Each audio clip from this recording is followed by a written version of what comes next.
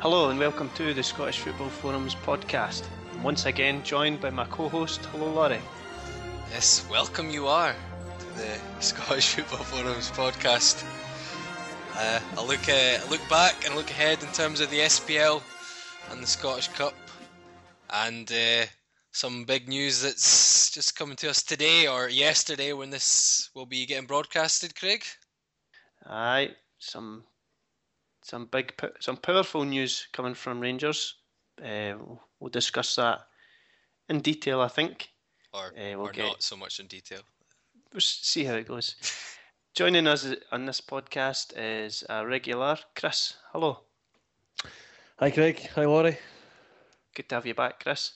It's good to be here, sitting here on my jelly and ice cream.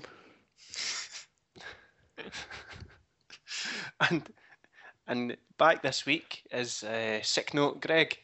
Hello, Greg. I tell you what, you miss 1 week out of about a dozen and you're labelled Sick Note for life. Good to be back, lads, fighting fit. How was the spa? Spa was fantastic. The massage I got off the big Swedish guy was even better. Was his hands not too rough this time, no? Not perfect this time. You know me, Craig, I like it a wee bit rough. Anyway, moving swiftly on. So the big news today was that Rangers have filed their intention for administration with the Court of Session, which, although it was expected by many that administration would have been one of the avenues for the club to go, it's still pretty big news that they've made this step, and I think they now have 10 days to make it official. So right now they're not in administration, but they've made their intention clear. So Chris, there's been celebrations in some parts of the Celtic fan base. How do you feel about it? Are you joining them? Are you joining in the jelly and ice cream banter? Well, despite my opening gambit, I think I'm going to hold fire at the moment and wait and see what happens next. I get the impression this is a last-ditch attempt at getting a settlement with HMRC rather than a full move into administration. I think HMRC might not negotiate, depending on what their actual aims are. I've got a nasty feeling they're not actually aiming at Rangers, they're aiming at other clubs, and they think Rangers are a test case. And if that's the case, I think there's not going to be any settlement. HMRC will be looking for the win against Rangers in the court, and if that's the case, administration awaits. How I know that the figures always quoted as 49 million, which obviously includes the late fees and penalties, charges, whatever you want to call it. How is White saying that it could be up to 75 million? Where's this additional 25, 26 million coming from that he's saying it might be? Does anyone know? That was a surprise to me when I heard that. Because that was White himself who said that, wasn't it? It wasn't just. Yeah, it was White. Yeah, I've heard many figures quoted. I've heard as low as, I think the original bill was 30, and then it would maybe reach 50 with add-ons, interest, penalties, whatever. But yeah, I've never heard anything as high as 75, even from the most negative forecasts. Nope. Yeah, could it be possible that he's just trying to paint as bleak a picture as possible on the back of this news that's out there today? Who knows where the 75 million's been made up from? But if he makes it clear that that's the sort of level of penalty they're looking at, then perhaps it softens the blow for a lot of people to sort of chuck their hands up and say, "Oh well, it's inevitable." Some of the rumours were that White had to do this now to keep himself as one of the preferred creditors and the kind of top of the list when the asset stripping might start. So I don't know, it depends what your thoughts on Craig White are, but he's kind of got a history of, when you saw that kind of TV show on him, he's got a history of taking on companies and liquidating them and making something on the assets which he acquired. I don't know. I think it could be a risk, but see, unfortunately with this, I don't know a lot about the legal side of things. But if they do go into administration, is it not 75% of the creditors have to agree to a pence in the pound deal? And for this to occur, Craig White has engineered himself to be the major creditor, so he could maybe be in the driving seat. But as I say, I'm no expert at all in this. So. We'll see on that very point. There's a lot of discussion on the forum. If you want to join in, then obviously it's just forums.scottishfootballforums.co.uk. There's too much on there for me to kind of delve into all, but one reply was the aptly named Billy Boy, and always seems a slightly confused sort of name, but it's Boy, B-H-O-Y, so funnily enough, his allegiances actually don't lie where you might initially think they do. He says that insolvency law dictates that CVA has to be accepted by 75% of the creditors. That is, creditors who are owed 75% of the overall debt, which is obviously what he's saying there. But he then says, as HMRC are owed over 25% of Rangers' overall debt, they can block any CVA. The idea that they're going to accept hee-haw is as deluded as the one that Craig White is an honest Joe whose name is being undeservedly besmirched by a Timmy propaganda campaigning that has taken over the BBC. So yeah, I mean, there seems to be this idea still with a lot of Rangers fans, and I honestly don't know. I'm no expert in how this can go. That this is good. We'll take our 10-point deduction.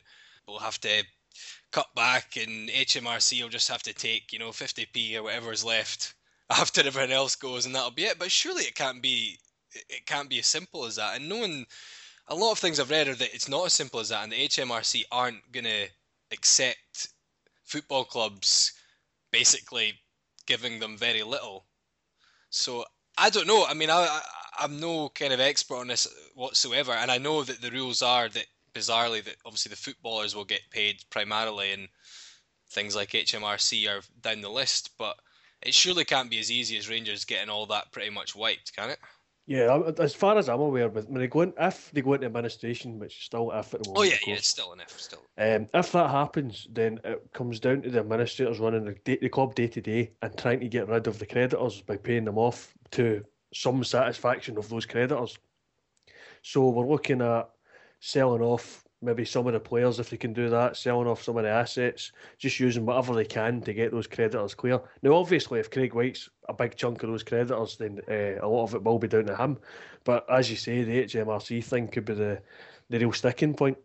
And the problem then becomes if they can't pay off the creditors to their satisfaction, the next thing happens is you start folding the club. Well, that's what I was thinking. Surely that if it came down to HMRC, it came down to a standoff where they're not pleased with what they're going to get. Rangers say we haven't got anything more to give. Then surely it would be a case of, yes, you do. Liquidate it, sell the land, sell the stadium, and then give us that. Would that not be what it would come down to? You go, well, if you can't afford to stay as a club and give us it, then you need to sell everything, i.e. your stadium, everything you've got, and then give us that. I think HMRC would be entitled in that situation to go in and recover any money is due to them by any means necessary. It's the same as you and I. If you don't pay your income tax, I mean, they'll send the sheriff officers round to your door and take your TV away. I don't see it being any different for Rangers in terms of, obviously the ground would be sold and whatever assets they currently hold would be sold as well. But I mean, at the moment, if Craig White is painting himself as the main creditor, then that might well be the case. But like Chris was saying, surely this just depends on what happens with the HMRC debt. If the tax case goes ahead and it's found not in Rangers' favour, then surely HMRC then become the main creditor by view of the fact that they owed the most money. Now, I don't know if it's as straightforward as that, but if that was the case, then it completely changes the game a wee bit, and that they would be liable to retrieve their money first before anybody else, including Craig White. Is the timing of this interesting that the transfer window is just closed, and you mentioned there that the administrators, when they come in, they'll be looking to really sell any of their assets to pay off the creditors. Well, selling a player isn't an option until the window reopens at the end of the season, and I can't see any clubs coming in and saying, yeah, we'll buy a player off you and we'll give you the money up front now before we even get the player. Another thing, I know, like Greg will know better than me because obviously it's his team. With Motherwell, it was pretty much what the entire first team almost at the time was just put out on their backsides, weren't they? Because they just couldn't afford. There was 19 players released from not just the first team, but a second team squad as well.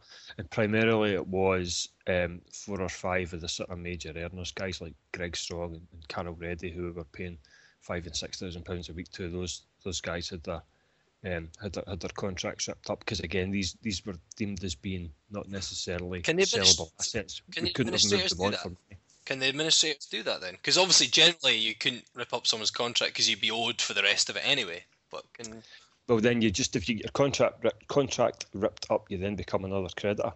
Right, yeah. The administrators, certainly from the time at Motherwell, the administrator who came in, a guy called Brian Jackson, was tasked with keeping the club running, because that was deemed as being the only way the creditors were going to receive anything out of this. And I think the final deal was 10 pence in the pound, but he was tasked with the job of pretty much running the football club, and from that perspective, he made the call on which players were released, which ones we obviously kept because they were deemed to be value for money and potentially have a sell-on value later on. Guys like McFadden and Pearson and Hamill, all these guys were kept on, but there was other players who were deemed to have probably been overpaid for who they were, not necessarily their fault, but players that we couldn't necessarily sell on in the future for any money. They wouldn't have generated any funds for us in the future, so the decision was taken to move them on, along with a lot of sort of French players and some of the sort of youth team players as well, just purely to reduce the wage bill. There was administration staff went as well. Quite a lot of the office staff went in the same period of time. So my understanding is, and I know the rules have changed a wee bit, but my understanding is the administrator that's appointed is sent in there to run that football club and attempt to broker some sort of deal with the creditors to allow the club to continue, rather than, as we've said already, go to the wall. See, one thing I did put it on the forum because I was trying to, basically because I don't know the ins and outs of administration, but I posted a link to a blog which was from 2010. I don't know if any of you saw that, when Portsmouth, it was sort of a Q&A on administration. The one of the questions was, so it's administration, it can't get any worse, right? And the answer was, it can get much worse. Going into administration is one thing, getting out of it is the trick. He did mention the percentages. A CVA, which is what I've mentioned before, is a company voluntary arrangement, which is a deal between obviously the creditors and the company, if we've not made that clear. It requires the backing of 75% of the creditors based on amounts owed, and usually will run from 1 to 5 years. So I'm presuming if it's based on amounts owed, then that'll be HMRC pretty much most of it, won't it? Almost in the entirety, won't it? I would think so. If it's 75 million, then I mean, I know there are also the possible debts to this ticketing company as well, but I think that's around about the 20 million mark. White said he's put 18 million in from somewhere, but I would think that HMRC would trump any of your creditors by a package. I heard somebody on one of the phone-ins earlier tonight, and he did seem quite knowledgeable on it, and he had quite a lot of figures he had quite a lot of figures at his fingertips. So he came out with something like 55 million coming into the club since White took over, and that may be based on rumours or partially based on facts. I don't know. How long's White been at the club? I can't May remember. last year, I think it was. Can't remember the exact date. What would that be? 55 million in terms of revenue and including ticket. Yes, and including that White's initial the money payoff. He's put in. Well, that wouldn't be that inaccurate, but if you include the ticket us in White's amount, then that's not an awful lot for what a team that. What are Rangers? What's it costing to run Rangers? What is it? 45 million a year at the moment? I think it was 45, and then their income was currently 35. I think. Well, if you take if you consider that that's almost a year, and that 55 million would take into account 18 million, and then however much the ticket us, then it wouldn't sound that unreasonable. But I suppose, like anything, you've got to. It depends how much the club costs to run, doesn't it? It sounds a lot of money, but if in that time Rangers are losing more. Also, I did just to point out in this one, which was obviously about Portsmouth, it said after the 75% of the CVA, it said, this places a huge burden on the business, but a failure to agree will see further point penalties from the Football League, which means in England, if they fail to agree with the CVA, that they start deducting more points. I don't know what the situation is in Scotland on that. But what happens is that I think it's 10 points per season, from what I understand. So it's a 10-point deduction if Rangers do go into administration just now, and if they're still in administration come the start of next season, they'll lose 10 points next season. I don't think that the points accumulate. Not in the FPL anyway. I think each season, like you'd have 10 points deducted now say they do go in administration in 10 days, and then if you're not out of it in August or even May, I think it might be quite early, isn't it? If you're not out of it by next season, you got another 10. Not sure, They did but say then there's they did say issues with Europe. There's issues with Yeah, Europe that's as well. that's, Because the end of March, isn't it? They have to be out by the end of March.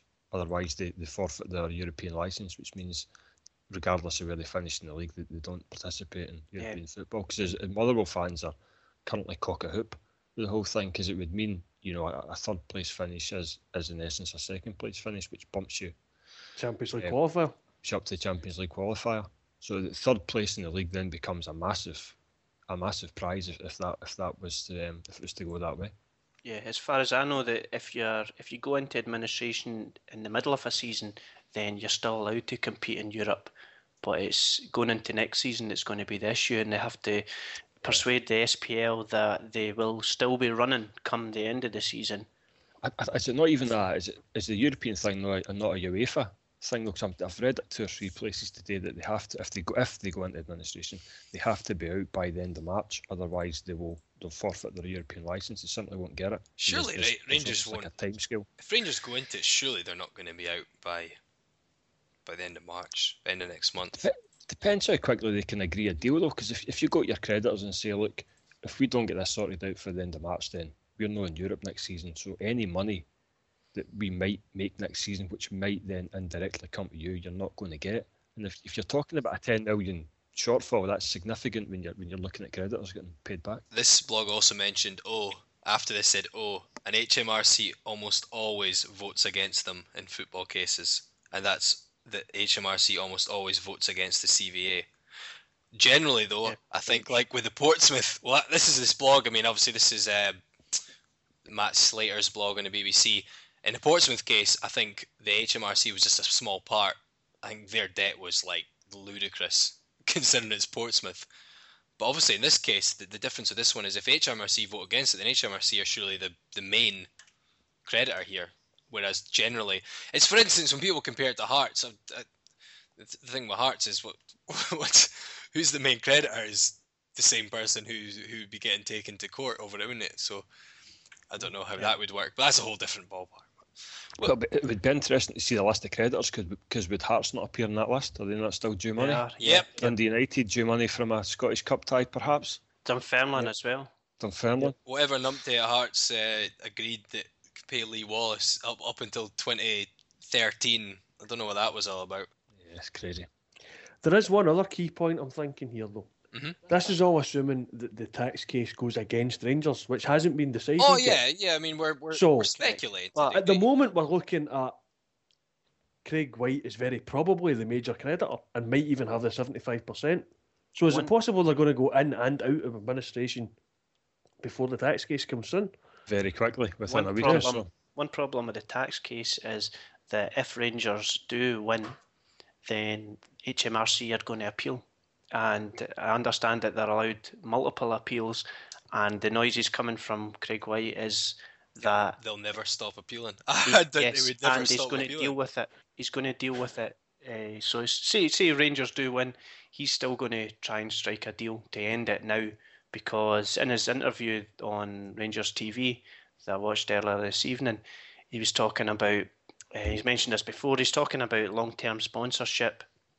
Long-term clients, maybe who used to pay a season up front, are now paying week to week. Suppliers are now wanting paid in advance rather than a credit line. And he says it just makes the running of the club more difficult. And if they do win the tax case and the HMRC appeal, that just drags on and on. So I think there will be a deal either way. Yeah, I think there'll be a deal done, whether they win or an attempt at a deal being done if they lose. I've heard that the HMRC they're trying to make a point of this now. In the last couple of years, they're not going to be just given the kind of scraps of what's left, especially when it's in terms of football clubs who spend a lot of money. People think inflated money, especially on players' wages. I mean, the fact the HMRC, if they're owed the money, people would see it as the country's money. We all have to pay our tax. Yep. Stephen Whittaker gets his 22 grand a week ahead of the government and the country getting their money. Seems a bit bizarre, doesn't it? And I just think if I can't see how this move isn't Rangers trying to persuade them to go into to settle. I can't see HMRC just losing I can't see them losing the case. I don't know the exact details of it, but it doesn't seem like a move from a company that thinks that they're about to win the case, does it? To me, No. But then there is the other sort of mystical story of the Phoenix Club, which I'm not entirely sure what the details are, but apparently it's what Leeds United did in 2007. Yeah. They sort of dissolved the old club, but kept a parent company which had all the sort of the league registration and all the sort of players and stuff, and it meant they just kind of built a new one out of the ashes, hence the Phoenix Club term. but they never liquidated Leeds United, though, did they? They liquidated something within Leeds United. There was something that liquidated. I'm not entirely sure of the details. I would need to go and look it up. Liquidation as proper would be things like Wimbledon or like Airdrieonians, and they had to basically that to me would be a phoenix from the ashes. Would be AFC Wimbledon or Airdrie United, something like that, where they've basically had to start over, and someone else took, because they surely shouldn't be. They wouldn't be allowed to liquidate Rangers and take the same players in the same position, the same division. It would surely be a case of the same. Well, that's what Leeds United did. They dissolved they dissolved the old one that had loads of debt, transferred everything across, and then got an agreement from the FA and the Football League to maintain the position they were in. And I think that's what the next part would be. It would be New Rangers or Zombie Rangers or whatever you want to call them. Zombie. They would be going in and trying to get the SPL place that the current Rangers have, and then that would come down to, I think it's the SPL board would have to agree to that, and then carry on from there. And of course, what is the SPL without Celtic and Rangers? Because half of there's things like the TV deal say we must have 4 Celtic Rangers games a season.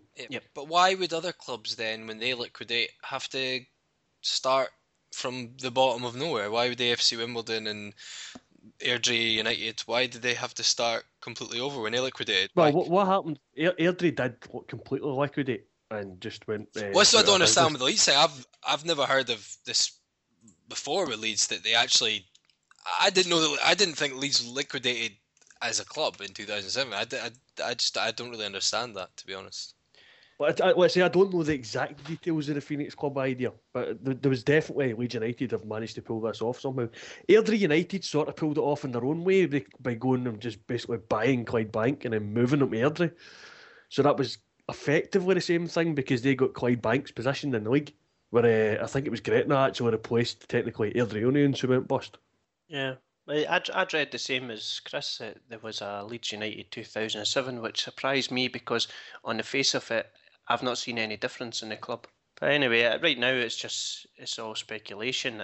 All we do know is that Rangers have made their intention for administration, but it's just a waiting game now. They're saying within 10 days, so I'm sure next week's podcast will have more, maybe something concrete.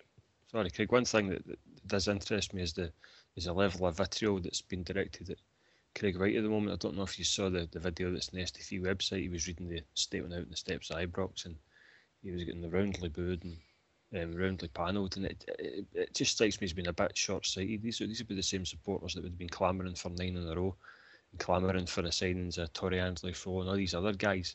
And it's been well documented. It's the previous board that have put the club into this mess, not Craig White. And okay, you can possibly target a wee bit of blame at Craig White, and he's been painted as being a sort of pretty ruthless vulture, if you like, picking over the remains. But if he hadn't done it, somebody else would. And the bottom line is, it's not his mess. This £75 million is not his mess. So all these guys that are shouting and bawling at him, I need to take a wee step back and have a look at the previous administration and have a look at themselves. All those years and years and years of chasing titles and European glory, which is essentially just put their club right in the position that it is at the moment. Yeah, we don't know how it's going to turn out, and if you listen to White, he seems to think that this is a positive move. This is going to be the beginning of the new Rangers, whether it's the existing Rangers or a brand new entity. But he seems to think this is a good move for the future. I think it probably is, but I think Rangers fans need to accept it for the next 3, 4, 5 years, maybe a wee bit longer. They're going to be watching a team that is not competing on the same level, certainly as Celtic. I mean, I can't see anything than Celtic being head and shoulders above them from now until 5 years' time. And it's how many of these guys that are going to be prepared to come season after season and buy their season tickets and pay at the gate and buy their scarves. Because I mean, I'm a wee bit older than you guys, but I remember Rangers pulling crowds at 8,000-9,000 back in 1984 when they were garbage. When? And if it goes back to those days, Was it in where black does and that white? come Was that in from? black and white then as well? Aye, black That's and back white. when Hearts could nearly win the league.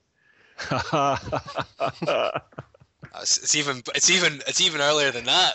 That's back when Hearts were kind of rising from the ashes themselves, was it? No, And that's the after thought. That's relegation. been about the time they were coming out of first division. Back from the brink, as the video I always used to have was called. Those are the days. Yeah. Well, my last thought would just be that, I don't think Rangers ever go. I don't think Rangers, there will never be. I think there'll always be a Rangers. I think, it's like you say that as to what extent that Rangers will be competing could be at a far lower level than you used to. But, look at the Scottish League. What were they going to finish anyway? Second? Don't know if they'll ever go much lower than that, will it? I mean, who's there to challenge them? Motherwell, Hearts? We're crap, I mean, in comparison.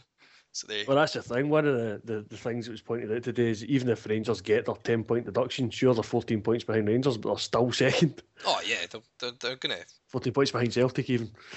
Yeah, I mean, they're not going to not finish second. I think if they want to take their 10 points... Well, that's a bold statement there.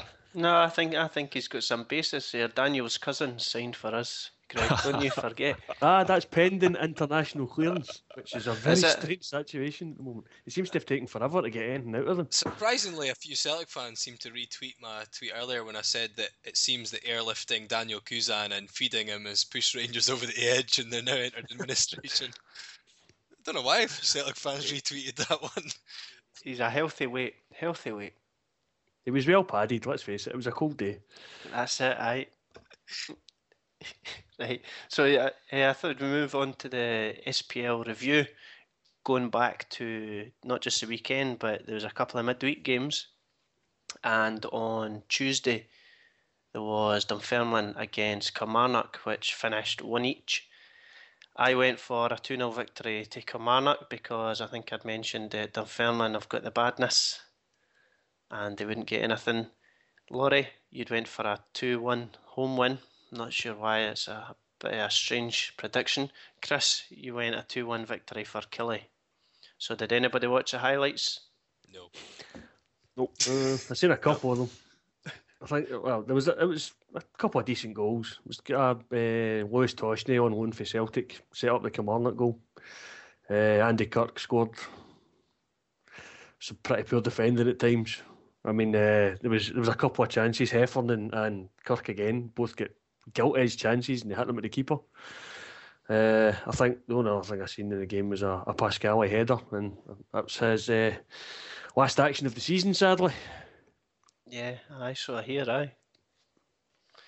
Well, I think we'll move on to the next game on Wednesday night. What was Which does anybody know what the attendance was for that game? I was just 7. trying to quickly find it there. 7. And a dog. I was going to say, because surely that's going to be a contender for one of the lowest of the season. I don't know. Let's see if- Wait till Motherwell played on Dunfermline next. Steady. You're obviously stoking this up ahead of the weekend, pal. Oh, I was going to say wait till Motherwell's next home game, but then I remembered it was against us. So, Actually, to be fair to Motherwell, they were getting complimented for their away support at St Mirren Park and that they had one. Sports Scene on Sunday almost night. almost 1,000 made the trip. Something about they hold other than the Old Firm, I think they hold the biggest away attendance at Rugby Park, maybe some bizarre stat Rugby like that. Park, isn't it? It's like, what Rugby Park? Chris, he's taking your title as Stato. I don't know. I'm never beating that one. That is no chance. That's a cracker. It might be total bollocks though, because it was on Twitter. That's because Motherwell's such a dive that everyone just wants to leave. So it's a good excuse. You still coming through Saturday for a pint, aye? I don't know. Well, my mate was gonna give me a lift, but I think he's worried about his hubcaps now. So I have to get the train. You come through here, I'll give you a lift, pal. A size 9. So like I said before, always a warm welcome awaits you. 2,303. That was the attendance. That's actually not that bad for Dunfermline Kilmarnock. So on the Wednesday night, it was Hearts versus Celtic. The match itself finished 4-0 to Celtic in what could be described as a humping. In the predictor, I went for a 2-1 victory to Celtic. Laurie went 2-0 Celtic. Chris, you went for a 1-1 draw. But I don't think any of us expected it to be so easy for Celtic. I did for the game. I said it would come to on the week. I thought we were going to get humped when I saw the team as well. It just Right, I'm going to object to the idea that it was easy because the first half an hour of that game, Hearts were all over Celtic. Celtic had about 2 chances and scored them both. Oh yeah, the ridiculous thing was it wasn't like Jamie McDonald had nothing to do apart from do a rubbish star jump and pick the ball out of the net a few times. But yeah, I mean we were just dire at the back, to be perfectly honest, which usually is our stronger point as the defending. It's usually the fact that we can't score, but typically in this game we did score, but we still couldn't score. And I love when you get a ball going over the line and you see the picture in the paper that is supposed proof that it goes over the line, and folk look at it and say, aye, there's proof it is over the line. And you look at the same picture and you're going, that's not over the line. Regardless, I think it was over the line. It looked like it was over the line, but I actually ended up arguing with Hearts fans most of the evening because I said, why is anyone bothering with it? Because for one, it doesn't change anything. We conceded 4 at the other end. If we'd scored, we'd probably just got beat 4-1. And apart from anything, I don't see how the linesman can decide that, because you've got, you think his view along the line, you've got, for one, the post in the way, you've got the net, you've got 2 Celtic defenders on the line, you've got the goalkeeper on it. It's a split second, and unless he can say he's sure that's over the line, I think you have to favour not giving it. Unless he can see it going over the line, and it's so marginal. It looks like it's just snuck over the line, and fair enough, when it gets paused, it looks like, oh yeah, definitely. But yeah, real time, you can't give that. And I think at the other end, I couldn't tell at all. At the other end, I would say the same thing. Yeah, it's hard to criticise the linesman when 2 different camera angles couldn't see the ball either.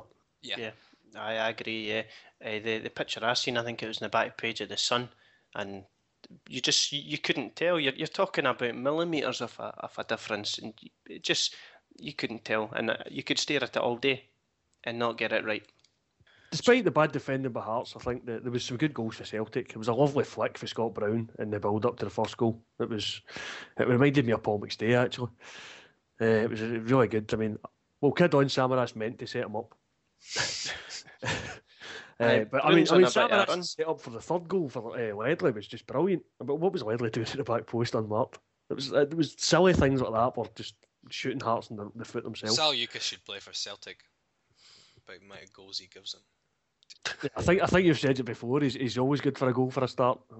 Always against Celtic. Good for a 3 or 4 last time. It's just he just thinks he's a footballer too much. Sorry, he is a footballer, isn't he? Oh, surprises me sometimes that. But just one of these centre backs who just stay there. You're all right when you stand still and you just header the ball away, but just wants to go charging up the field or take players on or just take more than one touch ever. Yeah, whatever. Sorry, the wee bit of the game I did see, I sort of end of the first half, beginning of the second half, I thought Celtic looked really good. They looked the sort of form where they're virtually unplayable. I saw them take Motherwell apart at Parkhead earlier in the season. It reminded me of the same sort of thing on the Wednesday night. So as much as Hearts are a wee bit shaky at the back just now, I thought it was a really good Celtic performance.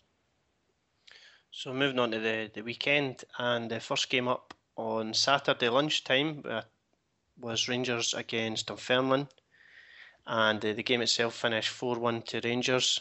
In the predictor, I wasn't too confident. I wasn't sure where goals had come from, so I went for a 1-0 Rangers. Laurie was just, well, for a moment, Laurie, your prediction did look like it was going to come up.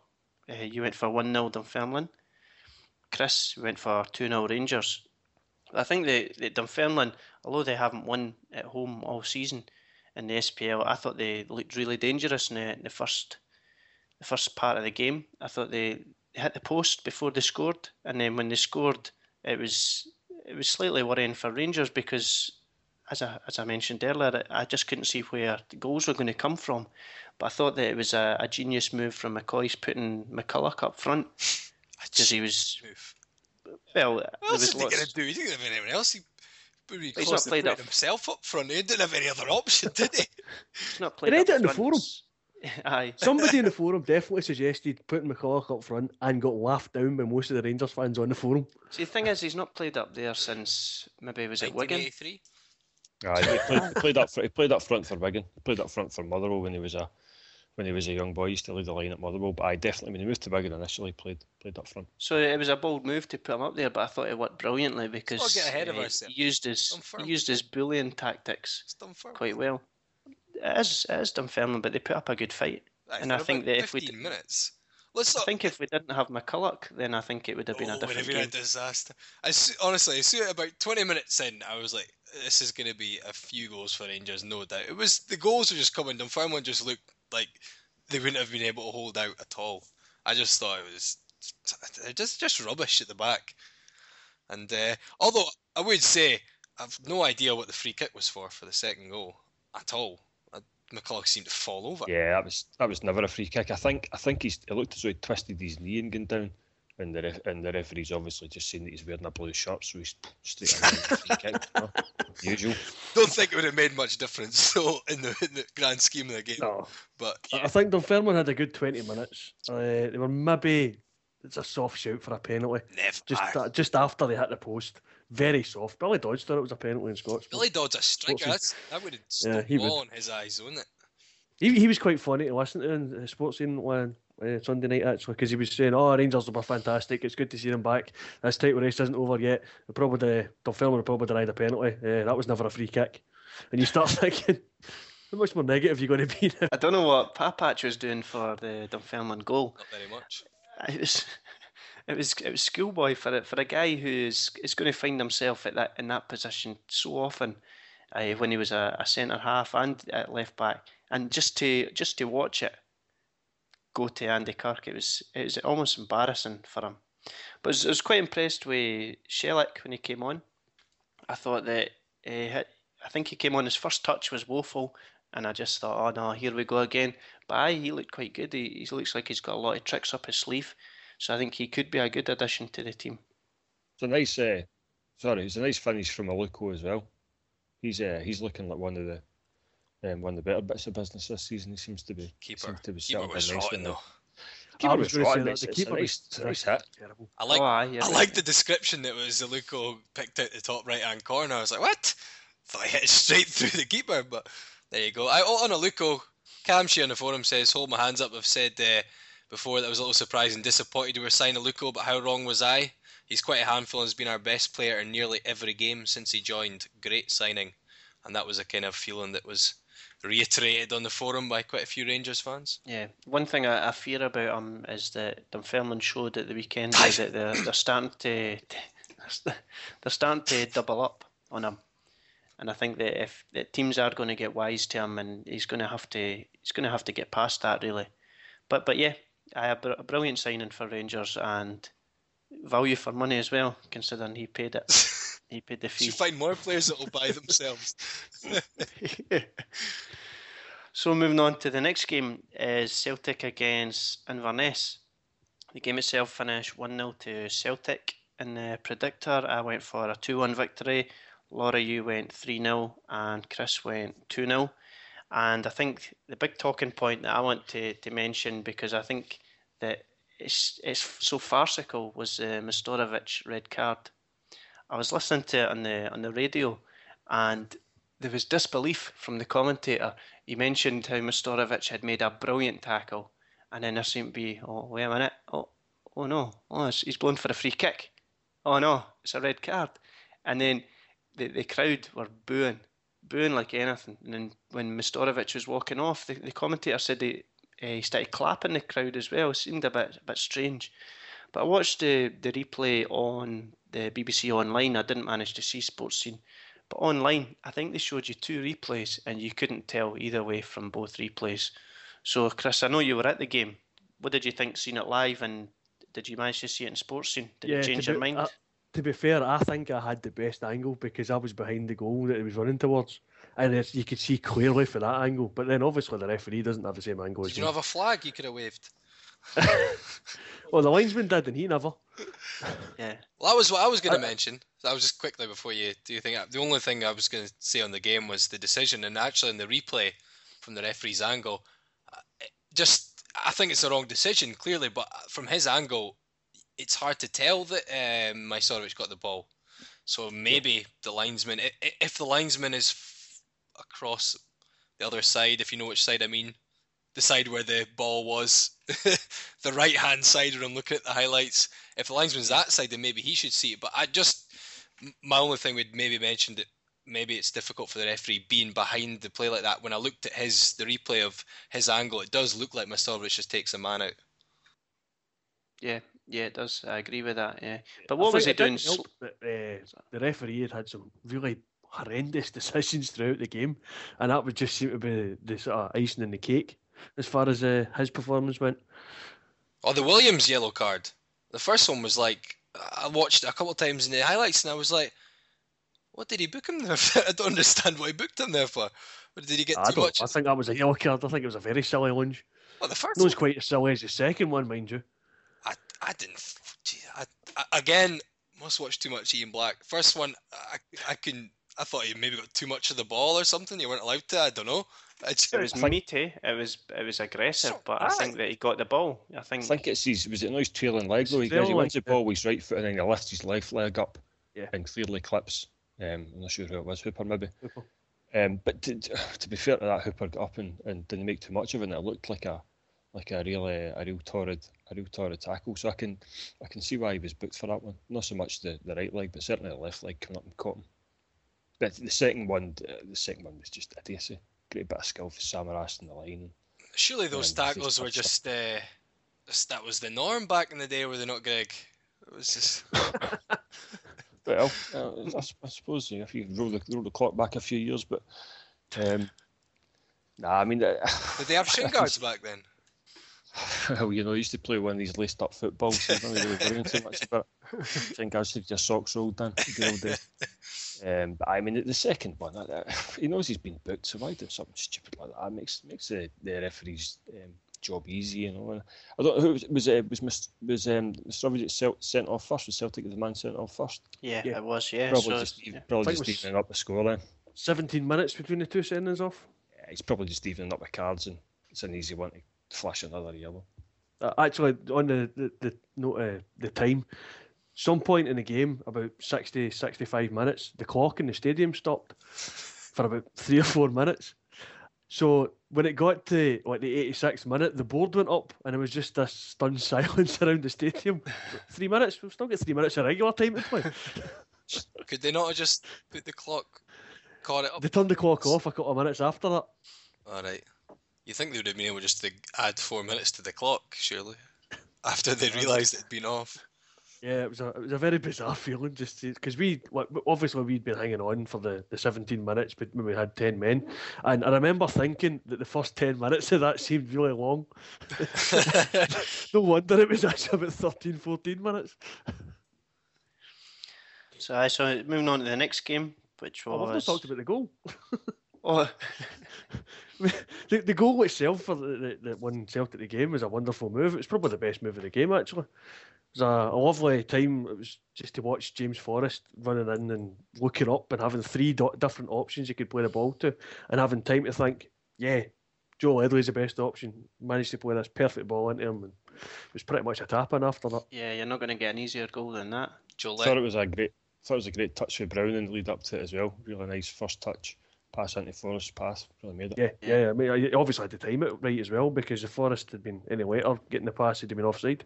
Was that not Hooper as well that started it off at the halfway line? Yeah, Hooper got it for Brown, yeah. The same Joe Ledley who Craig would have dropped from his lineup. According to... Oh, yeah. Thanks for reminding me, Laurie. Yeah, I had Ledley. He was dropped. I can't remember who I dropped him for. Stokes. But aye.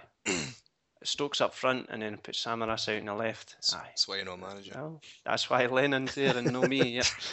That's it. Right, so can I move on to the Hibs Aberdeen game? Can we just go past that to Kilmarnock Hearts? No. We're not going to skip past this one because the BBC, I don't know if you've seen it online, they described it as an exciting draw with chances galore. Right? So it was 0-0. I'm not sure if it was an exciting draw, but there was plenty of chances. That wasn't bad. In the predictor, I went 2-0 to Hibs. Laurie, the high B, went 1-0 to Hibs, and Chris, you went 1-0 as well. But it seemed an okay draw. I don't think you could call it a boring draw, but I'm not sure about calling it exciting. But I suppose the BBC need to bum it up a bit to get folk to watch. Bum it It up. looked like there was a load of huffing and puffing, but it looked like two sides that could have played until the end of next week and still not scored. You're right, there were chances, but some of the finishing was not great, to say the least. But I suppose from Hibs' point of view, it's positive because there at least seemed to be a wee bit more fight in them, a wee bit more determination. They didn't lose. They didn't lose a point at home, and Aberdeen again. I think that's just, I don't know. They seem to be starting a wee bit at the moment as well, so it's not really what they need before going down to Dumfries for a cup tie. But yeah, I mean it's one of these games that you can probably just bypass. Garbage. I think, possibly the highlight of the game was when the Hibs boy jumped up and punched the ball, then the rest of his teammates gone for a penalty.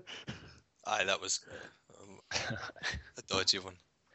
So I'll follow Laurie's lead and move on to the Killie against Hearts. You don't want to talk about this game either, to be honest, but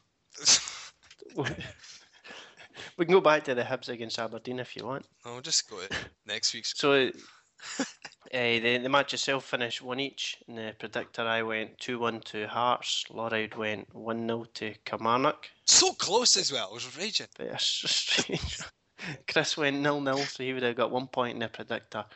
And I was watching the BBC online, and they almost forgot about the match. It wasn't about the match to them, it was about the handshake. Is it going to be a handshake at the start? Is it going to be a handshake at the end? Oh, forget the Suarez Evra incident. This was more bored important. to death with handshake stories. It's just, can we just put it behind us and talk about football, really?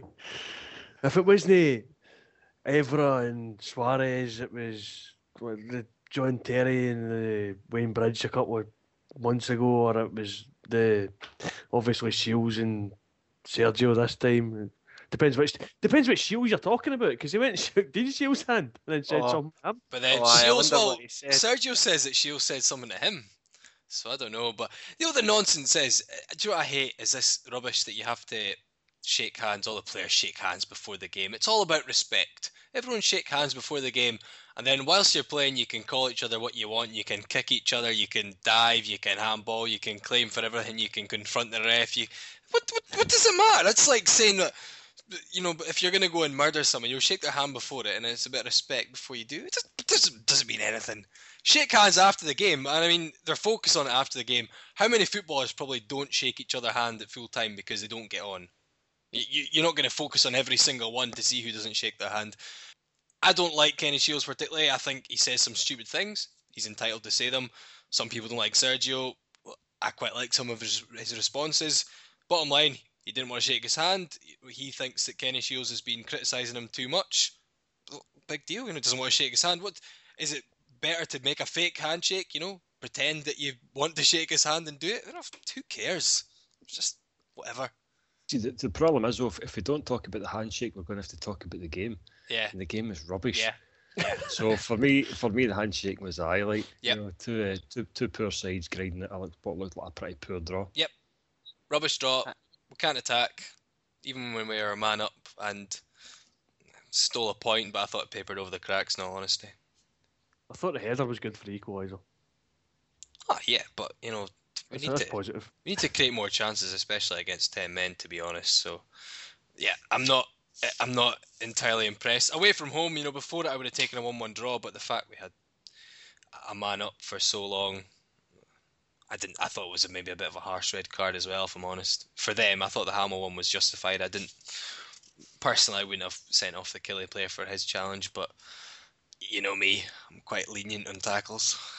I wasn't sure Hamill's his first booking. Oh yeah, his first one. He stood up, and for some reason the fourth official kind of panicked a bit and jumped in and tried to split them up. He maybe got confused for a minute. I thought it was Ian Black, because usually if Ian Black gets tackled, then he has to get booked as well to even it up. So they maybe just got a bit confused. They thought it was Ian Black because it was a Hearts player who got annoyed at something. But No. Did they not maybe get it for? I kind of, I don't want to call it a stamp, but when you watch a tackle get in, he's jumped up. But often when you see players jump up, they'll come down maybe knee first or sideways first. And Hamill didn't. He came down foot first, and it looked as though he's maybe caught the commander player right in the midriff. Whether the fourth officials had a better view of that than having the TV camera. Watch it a couple of times because I did. It looks as though he's definitely landed with his feet. I mean, you don't land with your feet first. I mean, it looked a wee bit naughty to me. And that's the only thing I can think of as to why he would be booked. Because I don't see him getting booked for squaring up to the guy. That's unlikely. Right, we'll move on to the next game, which is St Johnstone against Dundee United. And I knew that Dundee United would be overcome with complacency. I knew it. I predicted it. And the game itself finished 5-1 to Dundee United in a definite humping. I think the Peter Houston, I think he listens to the podcast, and he'd been upset. He'd heard that you hadn't edited out my cockiness remark, and what he's done is he's somehow pinned that up on the dressing room wall. Not sure how you would do that with a podcast, but maybe he's put it onto a wee blank tape and he's pinned that up onto the wall just as motivation. And the predictor ad went 1-1 following my complacency dig. And Laurie, you went 2-1 to Dundee United. Chris, you went 2-1 to the home team. So it looked a good game, and Dundee United could be on the up, coming at a good time of the year when I was speaking to Jimmy Gomez, a guy on the forum, a Dundee United fan, and I was mentioning to him that with teams looking like they don't really fancy third place, I think this could be a good year to be challenging. Well, Motherwell are looking like they're sitting almost comfortable. I was going to say we've almost got it in the bag there. No, We've got 3 easy games coming up next week. Full points for that. Full points for that, and I'm calling it. Peter Enkelman's rubbish. I always said Peter Enkelman's rubbish. The thing is, he can be really good. He can make a save, and you're reminded how good he is. Crap. He's one of those players that either has a great game or an absolutely dreadful game. I seen him at Celtic Park earlier this season. He had a fantastic game against us, and then I seen him in the highlights last night, and it was horrendous. So bad though at times. I think he can make the odd decent save, and he did against. I remember he did against us, but he's so many errors in him that I just don't think it makes up for it. And surprisingly, it was the only thing I was remembering I was going to say about this game, and apparently he might be dropped for the Scottish Cup game. I think Lomas was apparently considering dropping him for the Alan Manis guy that they got from some Irish team, I remember.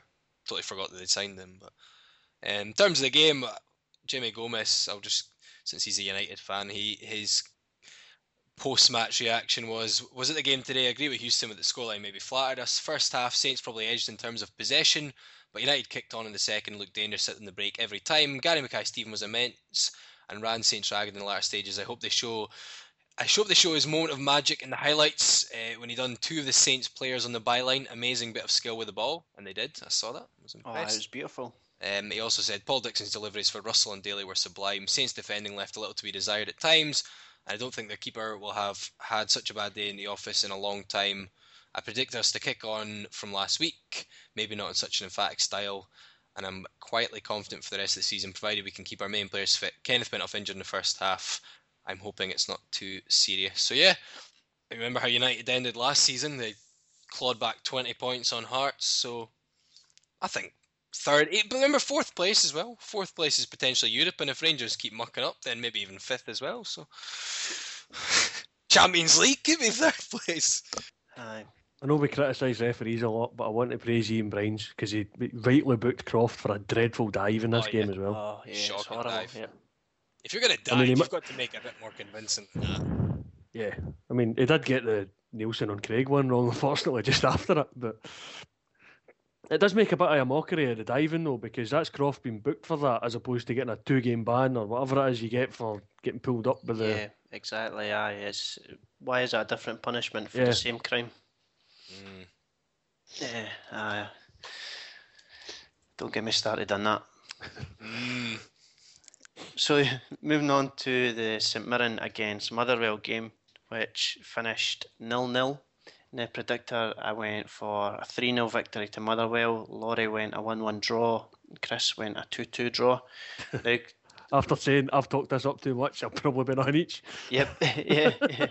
But no, you're not allowed to give multiple predictions, Chris. No. But in the run up to this game on Twitter, Greg had mentioned something about Ojama, maybe a hat trick, 80-1. 80-1 I got. So I ended up going on the Ladbrokes, I think it was, or Bet365, and I managed to get 100-1. And I thought, right, that's it. I'm going to put my money on this because I'd be a foolish not to. Greg's given the prediction, so I put my money on it. Aye, wait. Greg, how much did you put on it? Tell me again. A lot of money. How much did you put on it? How much did you put on it? It was. Tell me, how much did you put on it? 10 pence. But Greg, basically, you owe me that 10 pence because it was down the drain. I can't owe you 10 pence. I'm already down £1 on it. Oh, did you put a pound? That's one time I went £1 on it. I'm so confident. Big spender. I tell you what, it's probably a week early. He's probably saving it for this coming week. You better believe it, Chris. I'm on him again at the weekend. I'm telling you, I'll come in with my prediction later on, but I'm on him big time weekend. Right. But I watched the highlights. In fact, I listened to the whole game in the radio, and it sounds like a game of two halves. Certainly, St Mirren in the first half did the bulk of the play and the bulk of the chances. I don't think. I mean, Randolph had a couple of saves. I don't think either one were particularly troubling them. It's saves you would expect him to make. We switched the formation a wee bit second half, and Ojama seemed to get a wee bit more of the ball. And Higdon was unlucky. It was a good save from Samson that plays down there, and also Ojama as well. Was unlucky, another good save for the keeper. So a point probably the right result in the end, and it's not a bad one for us. I'll take a point away travels at this stage of the season. So I thought we'd move on to look at the games that are coming up in the Scottish Cup, the replays. They're all taking place tomorrow on Valentine's Day. So if they're not all taking place tomorrow, are they? Is there not one on Wednesday? I've got them all tomorrow, but I could be wrong. No, you're right. Ayr versus Falkirk's on Wednesday. You're right. Must be for a big TV deal or something, is it? That's it. Aye. Although Platini would be jumping up and down, even the thought of that. Can't have that. Well, Hearts wanted to move their game with St Johnstone to Thursday, didn't they, for some TV thing? But we're not allowed to, apparently. All those Europa League fans who are going to watch Man United and that, or would turn over for St Johnstone Hearts. Can't have all that lost viewers, can you? Aye, you're not even allowed to play a game of sevens on a European night. So I think they'd asked Motherwell to move their weekend game back as well to the Sunday to accommodate that, and I think we told them to foxtrot Oscar. So Hearts can get a couple of bob in TV money and we lose gate revenue. Dearie me. Right, so I thought we'd go through the games and give our predictions. We'll just go for just who's going to win, really, rather than score lines. So the first game up is Queen of the South versus Aberdeen. I'm going to go for an away victory in this one. Bah. Yeah. This week's impression is a sheep. I'm losing. That's all I've got left in the locker. Yeah, that was me predicting the sheep win.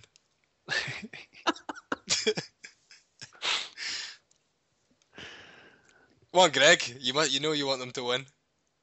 I don't care, to be honest, because whoever gets through that's going to get a doing at Fir Park, so it's irrelevant at the moment. I guess Aberdeen, I suppose it'll be nicer sending Brown packing again. They don't seem to be able to win against us at the moment, so I guess probably Aberdeen, but I don't know, it might go extra time. Oh, you know what? I'll say it. Let's go Queen of the South.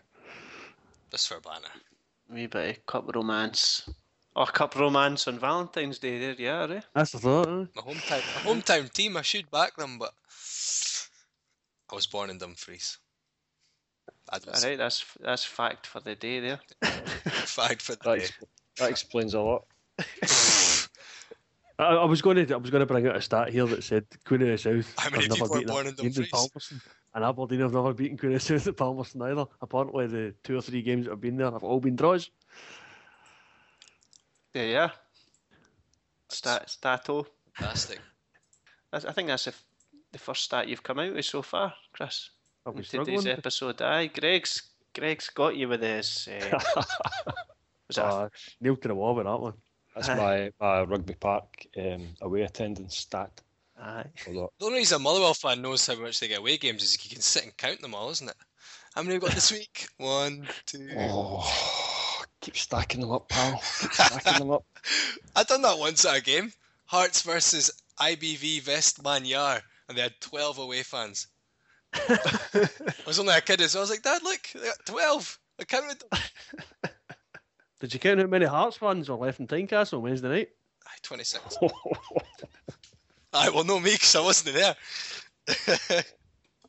Right, the next game up is Ross County against St Mirren. I'm going to go for a home one. Me too. I should have just made a sheep noise again. I'll go home one as well. Aye, Ross County for me. And the next game up is Waiting for someone else. St Johnstone. Well, Wendy's awfully quiet tonight. What's your So prediction? St Johnstone against Hearts. I'm going to go for a home victory. I'm going to be optimistic. I'm told recently I'm being far too pessimistic. And I'm going to go for a narrow Hearts victory. I think with those two goalkeepers in show, this could be a high scoring affair, to be honest. 4-4. Neither one looks capable of keeping a clean sheet. That's a tough one to call. I think Hearts might edge it. Hey. Would I be right in saying that Hearts went out on penalties to Ayr United in the League Cup? You just try to rub it in. No, I'm just thinking they could be good out in penalties again in this game. Like if I said to my dad, if it goes to penalties, we should just go home.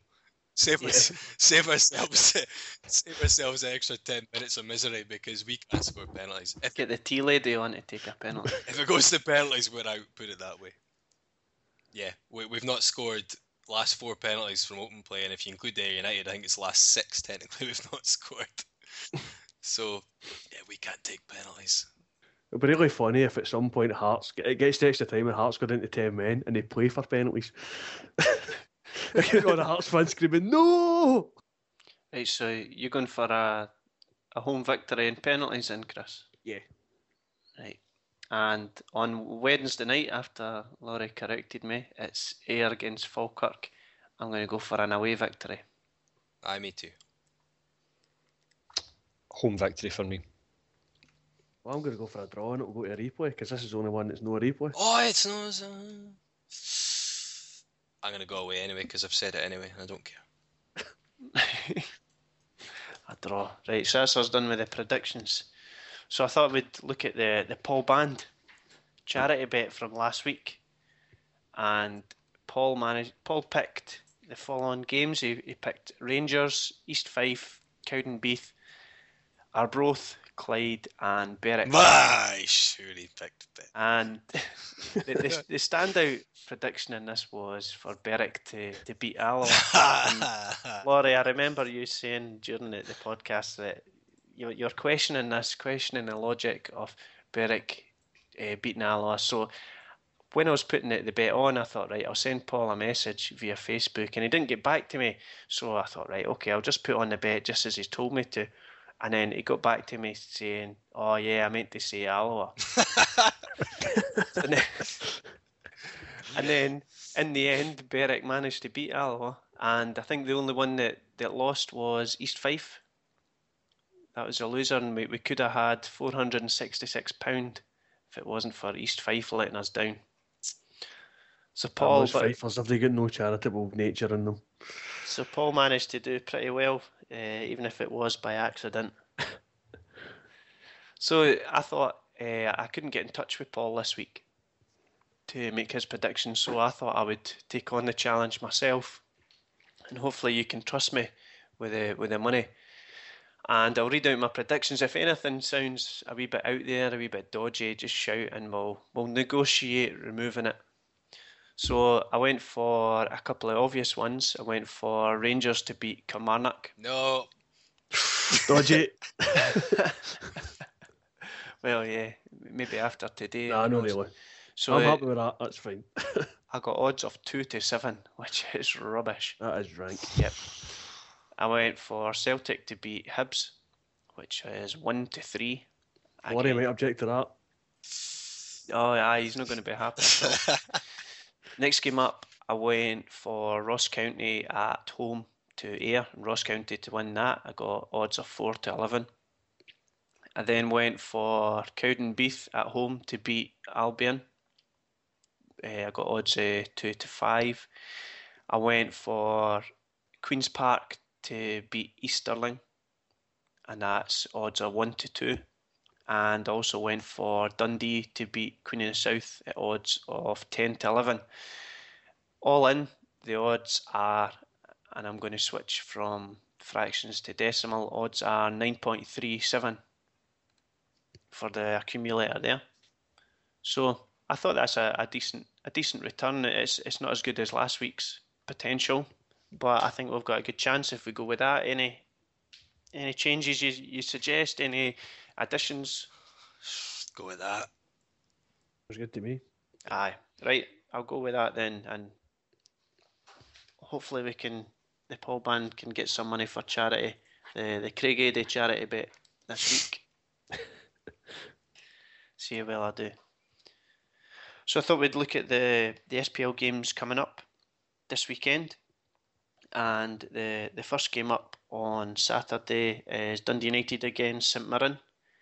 And prediction wise, I'm gonna forget my complacency comment from last week, and I'm going to go for a Dundee United victory again. I'm going to go for an easy victory because they're at home. I'm going to go for a 3-0. I'll go 2-0. Same reasons, pretty much. I'm going to go one each. I'm not convinced Dundee United have turned the corner. And St Mirren still pose a wee bit of threat, so score drop. Nah, with cocky players like Mackay Stephen, I think it's going to be the United win, 3-1. St Mirren's away form's not exactly great either. So. Yeah. So next game up is Dunfermline against Inverness, and I think Dunfermline's badness is going to continue, and I'm going to go for a 2-0 victory to Inverness. Yeah, 3-1 Inverness. Inverness 2-0. I'm not sure where Inverness are going to get the goals from. They never really troubled us in the previous two games, and I was trying to work out who would actually score for them. So I'm going to say one each.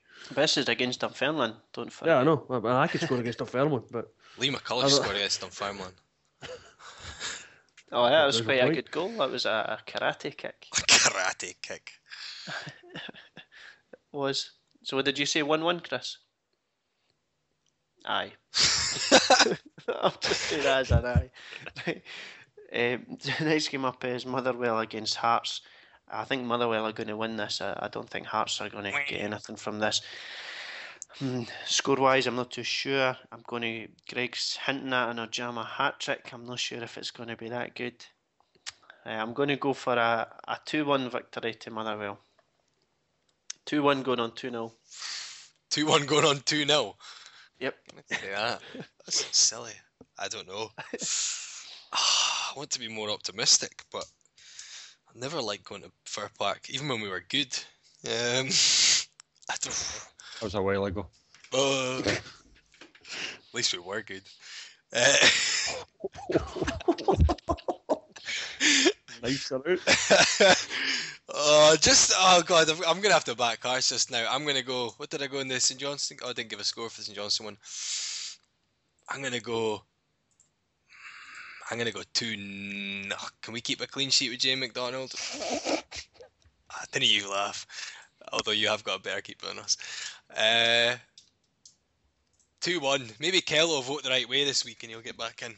I'm going to go 2-1 Hearts. Someone, I've got to vote for it. I've got to go with Hearts. I'm going to go with Hearts and against Hibs for a change. 2-1 Hearts. Nah, it's 4-0 Motherwell. It's a Jama hat trick and a Keith Lasley looper. I'm not coming on next week if it's 4-0 Motherwell. 4-0 Motherwell. I can take 4-0 Celtic, but I'm not taking 4-0 Motherwell. Watch, boy. Somebody's going to get it up there just shortly. I'm not coming on. I'm not coming next week if Motherwell beat us 4. Right. And then if Ajama scores this hat trick and I've got this 10 pence on it, I might not become none either. I might be on my holidays. I still remember when Motherwell beat us 6-1. I've had nightmares for weeks. There was actually I remember that season well for a number of reasons, but it was the marketing people at Motherwell and the people who worked in the club shop had a great idea of bringing out commemorative mugs, marking significant victories, and that was one of the guys at work still got that. And but they also, I think it was every win, they brought a mug out first, so we ended up with a commemorative mug of Motherwell win Dunfermline 0. I think there was much uptake in that, to be honest. Oh dear. No, I'm going for 2-0 because Hearts are rubbish away from him. Yeah, right. Unless it's at Easter Road, of course. Everyone wins Easter Road. Hopefully. So the next game up is Rangers against Kilmarnock, and Rangers have made the signing of the young pup, Daniel's cousin. I think he's going to come with goals. He's definitely going to improve the strike force. I think the Rangers are going to win this. I think they've got goals in them. I still don't know where they're coming from, but they've got goals in the team, as was shown at the weekend there. I'm going to go for 3-0 to Rangers. Emphatic victory. Jean-Claude Darcheville going to get re-signed as well. There's going to be dancing in the streets. Marco Negri's on the bench for Saturday, just in case. Philip Shebo. Yeah, I think Rangers will still win, even though they'll be liquidated soon. Not that I can say anything. Hardly support a financially stable team. Rangers to win 2-1. I agree. I think they'll be too strong for Kilmarnock. I'll go 3-1. I'll say 2-0 to Rangers. I think just Kilmarnock haven't really been firing all cylinders, and I think the loss of Pascal is going to be a big blow for them. I can see Kilmarnock slipping away for the sort of fight for the top 6 actually. So moving on to Sunday, and we've got 2 games on Sunday. I don't know if Sky Sports are going to describe it as a Super Sunday. No. Not sure if they'll go that far. No. But the first game up at 12:45 kickoff is Aberdeen against St Johnstone. Super Sunday written all over it. Yeah, I'm going to go for, I think because the FA Cup's on, so I think Sky's not got any other games, so that's all they could put on. Aye, the Tiddlywinks Championship, it's out of season, so. And they picked Aberdeen St Johnstone. Surely you'd have picked Motherwell Hearts. You would think so. Oh well, they made their choice, so I'm going to go for an away victory in this one. I'm going to go for a 2-0 to St Johnstone. 1-1. I think Aberdeen have turned the corner, but they're still not that good. St Johnstone are generally a bit better on the break away from home. So, yeah, I'd go 0-0, but I don't like to predict the same score that a game was the last time they played, which doesn't really make much sense. But Aberdeen 1, St Johnstone 1. Yeah, I'm going to go the same one each. I agree. I don't think either side are really showing much promise just now, so they'll probably cancel each other out one each. Aberdeen haven't really been conceding. They've not really been scoring either, and I can see that being the reoccurrence here. I'm going 0-0. And the next game up in the Super Sunday is Hibs against Celtic, with a kick-off at 3 o'clock. I'm going to go for a Celtic victory. I can't see past them at all. Is this going to be potentially their 17th win in a row, Chris? 18th. Is it their 18th? Right, Yep. Okay, that's it. I'm going for Celtic, and I'm going to go for a 3-1. Because I do think Hibs have got goals in them, but just not enough in this case. I just realised that I'm just going to totally contradict myself, and I'm going to say 2-0 Celtic, because that was the score last time they played in this fixture. I only just realised that as I was looking at the score. Maybe You stick to your guns, Laurie. at least I'm consistent. You know what? If you want to be strictly speaking here, the last time they played at Easter Road, it was 4-1 to Celtic in the League Oh, Cup. it's okay then. Oh no, it's okay. Yeah, you can go for 2-0. That's fine. That's fine. I'll go with 2-0 then. 2-0 Celtic. 4-0 Celtic for me. I think we'll do the same to Hibs as they did to Hearts. Batter them in the middle of next week. So 4-0. I'm still not that confident. I don't think it'll be 4-0. Nah, I'm going for 3-1. Right, 3-1 Hibs. Right, okay. I think Fenlon's doing a reasonable job of turning Hibs round. I don't think they're that great. I don't think they're going to be that great anytime soon, but they seem to be starting to head in the right direction. The 2 clean sheets in the last 2 games have been good, but then they have come against teams that haven't really been scoring recently. John, I think in the end, Hibs are thankful Dunfermline are there, because Dunfermline are rotten. do you want to hear a stat? Go for it. First time in 12 matches I've predicted Hibs to lose. That's wrong. That was probably the last time they played probably the last time they played Celtic. I predicted them to lose, and they didn't. Right enough, it was nothing. So this has got to the end of the predictions. Alright, if I give a wee plug to some work I was doing on the SPL Predictor on the forum. No, it's not a free for all. Just so I created some new mini league functionality on the Predictor, so you can create a new mini league for your friends, your schoolmates, and you can set that up. So if you just go to forums.scottishfootballforums.co.uk and then click the SPL Predictor link, and then there should be a link in there called Mini Leagues, and you can call your mini league anything as long as it's not deemed offensive. That's the rules that I've set up. You deleted my one that was called Tits and Bums. I did. That's not offensive. No, that was test data, so it's alright. Okay. That's why I removed it. But yeah, Chris, I'm a bit disappointed because you were meant to be the Stato this week, but I think that Laurie's come out with a couple, Greg's come out with a belter. So you must try harder for next week. I made you an intro and everything. Well, what did you want me to say? I mean, I came out with Dundee United's 5-1 win was the biggest away win of the season. That's good. That's good. That took away from the fact that Celtic had won 4-0 3 days previous. But then it just sounded like I was rubbing it in again. You know?